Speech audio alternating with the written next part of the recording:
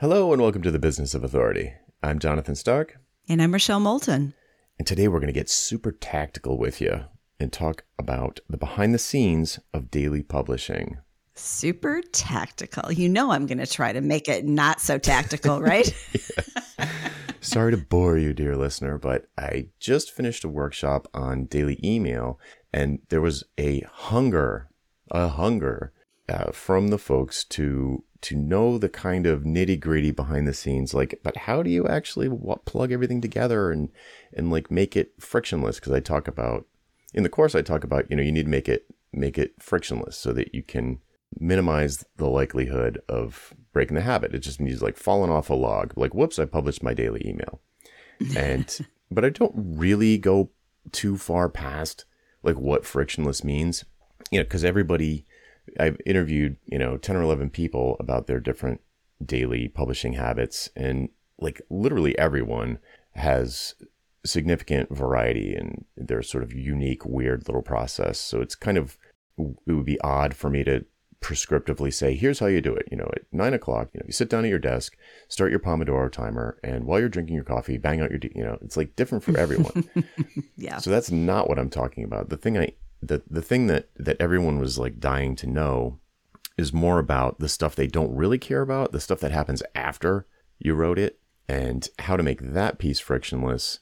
Like, where do I put it? Should it be on my website or should it just be in my email? Should there be an audio version? Should it go to social media? Should it be customized for each different social media platform? If it is customized, how do I do that? Like, shouldn't it have tags over here that are different than over there? And shouldn't the email have something different in the footer that shouldn't show up on social? And there's all these, they're all great questions. How exhausting.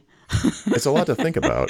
And no one really cares. They just want to do the right thing. It's like no one really has an opinion about it. They just want to like see some examples and pick between the different choices. And what are my options?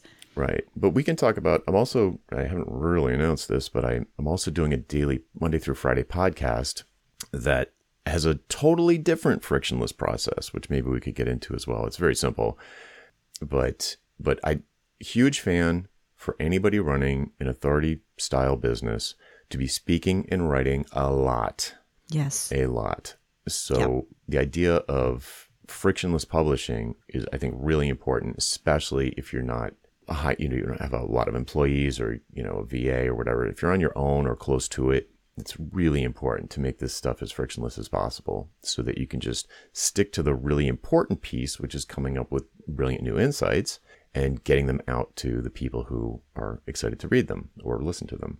Yeah. I mean, I think that it's finding that right path for you. It's different from somebody else, but I think it's why people are so interested when somebody comes up with a new way to do something. It's like, oh, what do you do? What's your technique? Yeah. Mr. King, what kind of pen do you use to write books? It's a little bit like that, but at the same time, it's a blocker for people. So it's like, just do this. If you want to do something, just do this. So the piece that's absolutely different for everybody is the capture and writing phase. So it's like there's no advice really there. But once you've got a piece that's ready to be published, then if we're talking about writing, almost everybody that I interviewed uses roughly the same approach, which is that they publish it on a website. A lot of people are using WordPress, but that's not the only one. Some people are using, the more technical people are using Ghost. Some people are blogging on Squarespace. But pretty much all of these platforms will produce an RSS feed of your posts. And the RSS feed can have the complete post in it, along with a bunch of metadata and other sorts of tags. But it's machine readable format, XML format, which if you don't know what that means, it doesn't really matter because lots of platforms consume RSS feeds and can trigger automations whenever it sees a new thing pop up in the feed. So there's a couple of different email providers that do this, but I think the best one, the easiest one for the most people is ConvertKit, which has this little robot that you can set up to watch your RSS feed. So when you publish a new blog post, it turns it into an email, and you can have it just create a draft of the email if you want to review it again before you actually press send, or you can set it up to you just check a box and it will automatically send it after a 30-minute delay. So So if you've got this email and you're like, or what, I try not to call them emails actually, because it's a lot of things, but you have a new article, let's say. Mm-hmm. Yeah, a new piece. Yeah, your new piece. You put it on your website. It automatically gets sucked into ConvertKit and can send automatically. And then the other thing, and there's some nuance there that we can go into, but high level. Then there's a platform called Zapier, which has the same robot that's watching the RSS feed, but it plugs into lots of other things, lots of social media platforms. So new item shows up in your RSS feed, and in my case, Zapier sees it. It says, "Hey, this is a new piece. What do I do next?" And you can kind of customize the data from the RSS feed and use different pieces of it in different places. So it's really like Legos. You can kind of plug it together however it makes the most sense for like. Give me an example. Are you being sarcastic? No, I want to know like what maybe, I mean, I shouldn't say maybe, I'm learning from this one. Okay. I want to see what else is there a new Zap I can design that I haven't thought of yet? Oh yeah. Let's hear it. Okay. So it gives you these little building blocks that you can just drag and drop or select from a list. So, let's say the second thing that happens after a new piece is detected in my feed, a new item is detected, then it says, all right, what happens next? Okay, publish this to Twitter. And it's like, all right, what do you want to publish? You can choose from like just the title or just the URL, the title plus the URL, some portion of the description. You can just pick different things. You can have different descriptions. Well, that's a little bit more complicated, but yeah, you can just like pick from a list of stuff that it sees in the item and just compose it's like Mad Libs kind of. You can compose like a little format, a little template, and it just plugs in the data when it sees a new thing. Use the first 90 characters or something like that. Right. So, and then next one, maybe my next one is LinkedIn, and it'd be like similar to Twitter where I post the title and a link, and then Medium, and I post the entire thing on Medium. The Medium will accept the entire. I always write a shorter post than is allowed on Medium. Where else? It goes to a subreddit.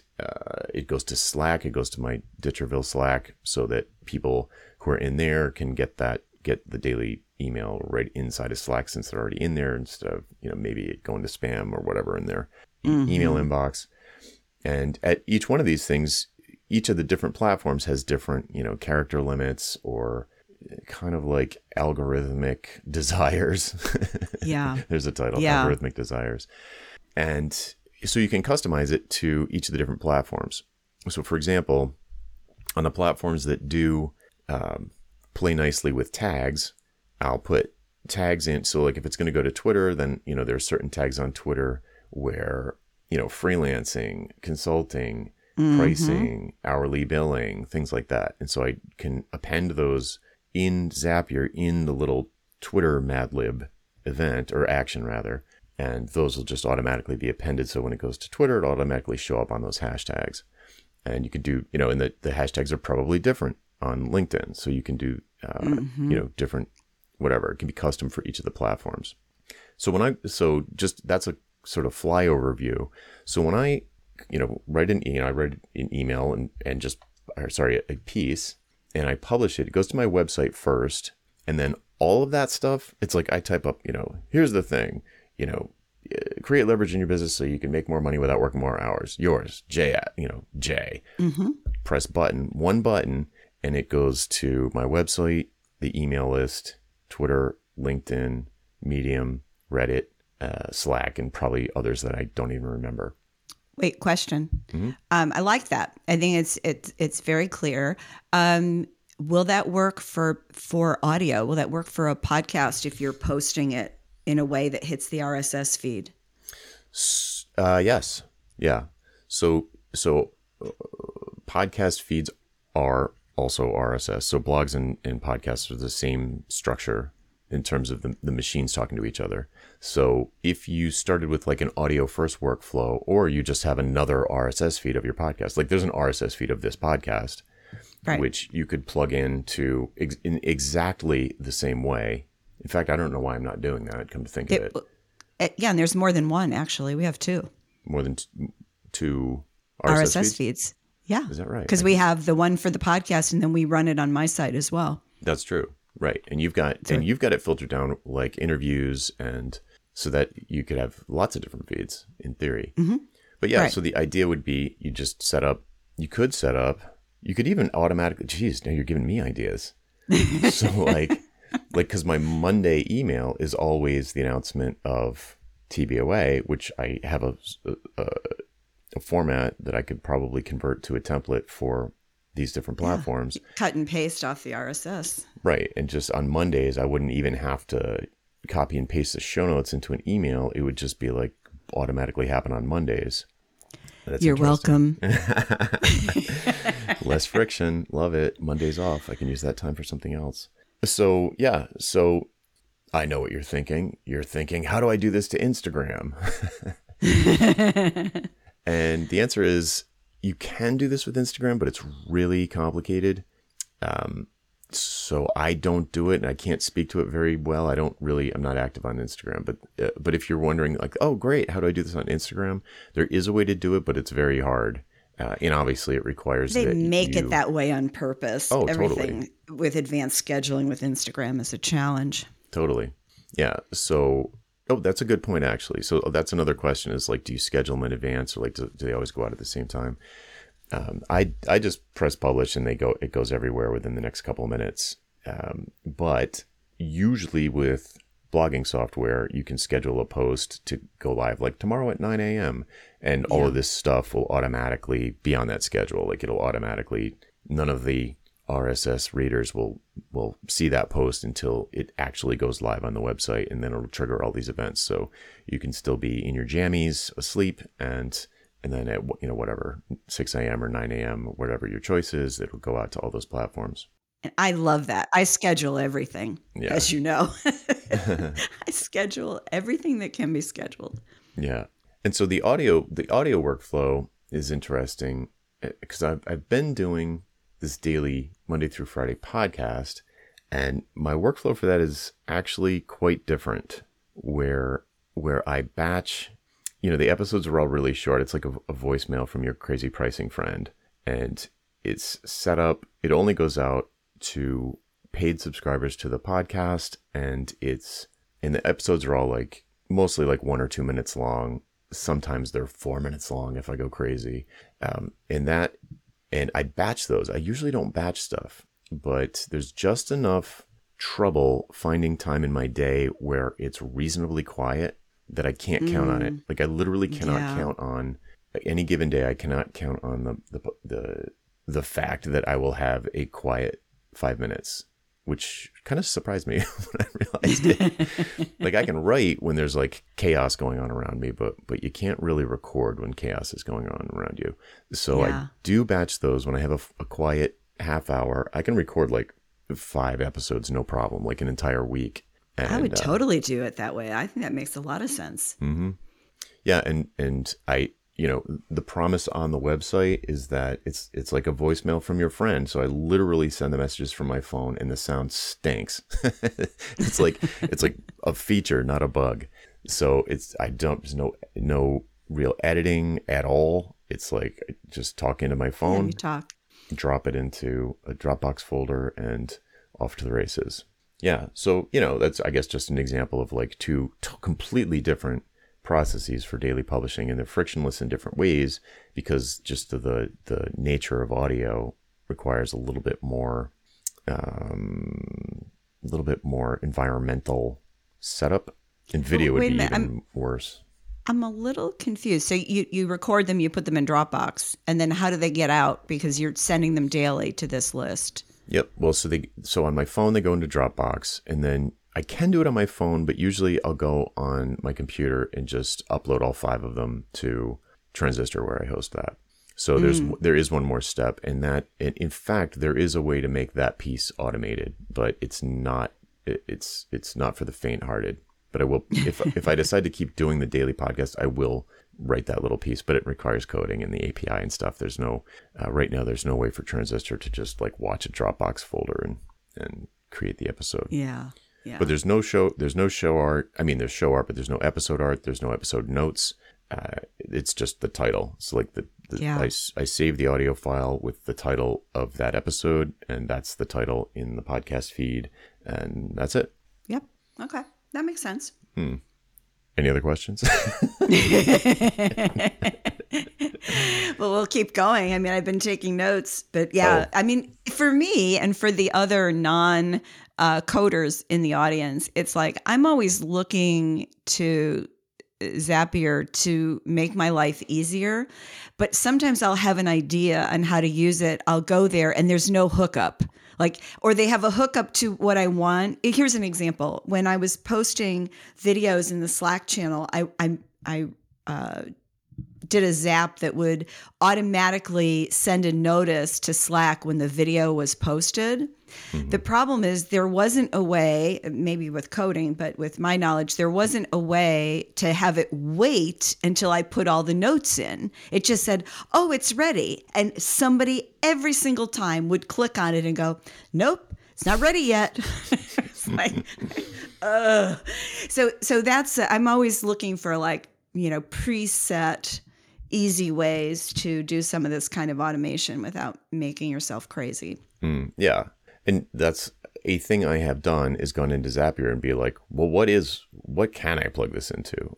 You know, and look through the Slack stuff is it's not too bad. It's not too bad, but there are little things like that where you're like, how am I going to do this in a way that, for example, sending stuff into Slack, it's tough to format it because the Slack formatting is a little bit different than most other things. Like you can't send it valid markdown. You can't send it HTML, and you can't really get rich text out of a RSS feed. So there's a little bit of some wackiness in there. But, I guess the overall point of even bringing this up as an episode is that I hope people listening are thinking about writing and speaking a lot. I think mailing lists, the mailing list podcast 1-2 punch is absolutely magic. And if you're overwhelmed by all of the stuff that you think you need to do for a podcast or for a mailing list and publishing it and editing it and all of this stuff, it's it can be overwhelming. And it's even if it's just a question of should I use Drip or ConvertKit or MailChimp? ConvertKit. Yeah, ConvertKit. Just get ConvertKit. And and it's just I know it's stopping people because so many people ask me the question that I just gave you the answer to a question dozens and dozens and dozens of people have asked me. So if you want to just copy that, you can, or if you want to use it as a starting point, that's great too. But yeah. Oh, one last thing, if we leave it there, I don't know how much more I have to really say about it unless you have other questions, but yeah. I have something I want to say, but go ahead. Okay. Let's hear your last point. Maybe it's what I want to talk about. Here's a relatively new addition to my stack is Grammarly, which has been around forever. People have mentioned it to me before, but when I recently changed to the I press one button and it's too late. It goes out, no review, none of that. I definitely noticed that my typos and grammar problems increased because I lost 2 review steps. Right. So then I was like, this is really, it's worse than usual. There's typos usually, but I really wanted to do something about it. And I installed Grammarly on everything and wow, immediately addicted. Just so good. So good. So that's another thing. It's well, should somebody review my emails or should I come back to them tomorrow and reread them? For me, Grammarly is the robot editor of my dreams. And so that's a real pro tip right there. Actually, that's it. It's interesting that you said that because that's the thing that's been stopping me from automating my regular blog post, because putting it in ConvertKit, and all I do is cut and paste, but doing that and sending it to myself allows me to see it like the reader does, and I will edit in ways that I wouldn't otherwise. Mm-hmm. So yeah, maybe I'll try Grammarly. That's a good idea. I used to do something like that, and this is as good, if not better, in terms of catching things, and it removes a step because it happens live while you're typing. Yeah. I tried Grammarly years ago, and I found it to be way too pushy because my style is a little bit off on purpose. Uh-huh. I like to write like I speak, and I don't speak perfect. Well, yeah, So, you don't want it to autocorrect for your style. right. And it doesn't seem to do that anymore. I don't know if it like chilled out a little bit or it learned my style or something, but it's stuff like commas and like th, there versus there and stuff like that. Like stuff that's just embarrassing when you get it wrong. Yeah. And it's like And when sometimes we don't see that on the first review. Like I'll still miss some of those kinds of things. By the third review, I'll catch it. But yes, exactly. And the one that kills me, and I don't think Grammarly catches this. I'm not sure. Is like when I forget to put the word "not" in a sentence. Like I would not blah blah blah blah blah versus, and then you leave out the "not," and it's like I would do the exact thing that I wouldn't do. But it catches pretty critical. Yeah, it catches so many dumb errors. It's fabulous. It's way better than any of the stuff on like your smart. Like I'm an Android guy, and it's starting to get some of that Grammarly like smarts. It's not just typos anymore. It's starting to become grammar correction, but Grammarly's head and shoulders better. So that's a real good for folks who are mortified by spelling things wrong and not using your Oxford commas. Then, Pro tip. Love it. Well, cool. Yeah, I just wanted to I don't know, it's maybe a quick episode. Is there any well, other? I still want to, I want to talk about social a little bit. And I don't want to take away from what you said, because I think that if this stuff gets in your way from writing, automate it. Just do it, because doing it is better than not doing it. Right. But once you've gotten in the habit and you're doing it and you're feeling good, then I would say, really look carefully at the social distribution of what you're doing, because every platform is different. And it isn't just a matter of hashtags, but it's also a style. So just as an example, in LinkedIn, it's really tough when you're doing a title, maybe an image and a link. LinkedIn isn't going to pay attention to that so much. It's not going to fare well in their algorithm. That is true. So yeah. So once you're comfortable, you might decide, well, I want to do an extract for LinkedIn, and maybe I'm not even going to put the link in. I'm not going to link them to the article. I'm just going to talk about it, or I'm going to ask a question so that I get some engagement with LinkedIn around something. Or I'm going to make, I'm just going to put 3 sentences, which is okay too. And so, and on Twitter, and of course, Twitter is like a mess right now, but at least the old rules with Twitter is that, you can't do multiples of the same title close together. So you could come back, a month from now and do the same title, but not, twice in a day or it's not supposed to let you do it twice in a week, but I think it does. So then you want to think about, well, how do I address this in Twitter, which is sort of a different way of speaking? Right. I'm not sure that many people in our audience use Facebook, but that's something different. And of course, Instagram is just, throw your arms up and just agree that you're going to do something very specifically for Instagram. In fact, most of the people in my circle who use Instagram regularly use that as their starting point, and then they adjust what they have in Instagram for LinkedIn or for Twitter or for both. Yep. Yeah. You could have a totally different starting point. I have students who their starting point is YouTube, and then all of the things are downstream of that. Mm-hmm. Yeah. So I just want to make the point that there comes a point when you're doing the stuff where you're like, okay, I've gotten over myself. I know I have something to say. Sometimes I worry pressing the button, but I do it anyway. And that's when you start to get to the point of, okay, so I'm comfortable now. I'm comfortable now. Yeah. So what do I want to do on LinkedIn? How do I want to be there? Or Twitter or Instagram? Hopefully you're not doing all of those, because that feels like a lot of work for a soloist. Right. But yeah, is pick your platform and then just, spend some time thinking it through, watching how other people do it, and then seeing how that applies to you and how you like to interact with your audience. Mm-hmm. Yeah, I'd say, I don't know percentage wise, but I do notice that I have a lot of students for whom LinkedIn is a great platform because their buyers are all there. So they just have tons of good luck on LinkedIn. But really, I totally agree, by the way. Like if you are just syndicating content to these platforms, your engagement is not going to be really high. It just makes it easier for people who live on that platform to share your stuff if they're following you. So it's kind of like a convenience really more than anything. But if you really want to maximize engagement on a particular social media platform because you have tons of buyers there, then sure. I mean, you can do a lot better than just a robot posting links.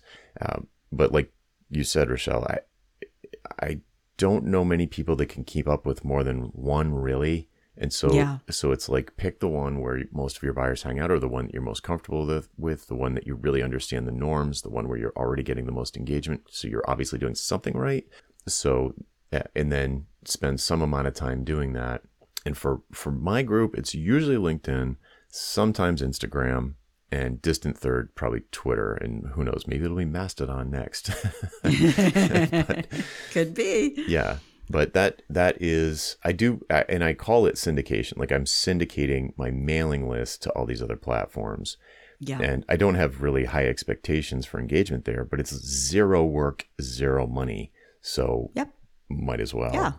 Oh, totally agree. And I also just like that getting over that hump, because I just think, pressing the send button the first time when you're starting to write is, it can be a little intimidating. And so, anything that takes the intimidation factor out and increases the comfort factor is good.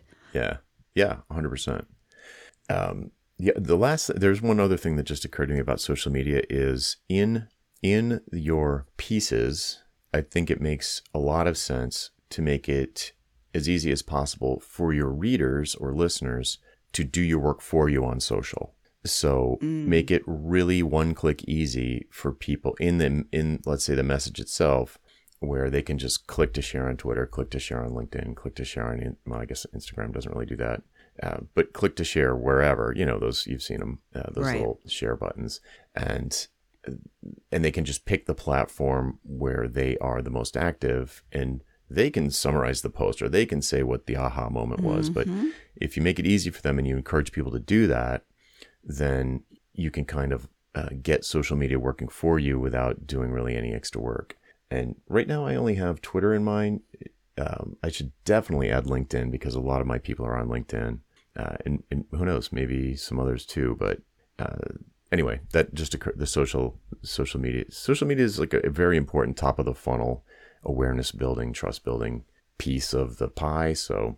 And I love it when somebody takes your piece and they see something in it that maybe wasn't your primary intent, but they're excited by it. Mm-hmm. That's the fun part. Yeah. You're like, oh, there's another way I never thought of it like that. This actually happened to me recently. I was like, man, I've been talking about this for a long time, and it only just occurred to me, because it didn't occur to me. Someone was like, yeah, and you could also take it like this. And I was like, oh, that's so true. And I never even thought of it. Social media bingo. Right. Yeah. Yeah. Yeah. It is powerful. And it's because whether that person has an audience of 1 or 100,000, it's another person who is taking your idea, the revolution you want to lead, right? And they're parsing it in a different way to a new audience. I mean, that's powerful. That's what we want. That's a great sign. Mm-hmm. Absolutely. Yeah. Well, cool. All right. That's been on my mind, so I just wanted to get that off my chest. And meanwhile, we have a new record for our shortest episode. So those of you who thought we couldn't speak for less than 45 minutes, we have just proven you wrong. Well, don't worry, folks. We'll be back with a high-level, wide-ranging episode next week, so stay tuned. All right, that's it for this week. I'm Jonathan Stark. And I'm Rochelle Moulton. And we hope you join us again next time on The Business of Authority. Bye. Bye-bye.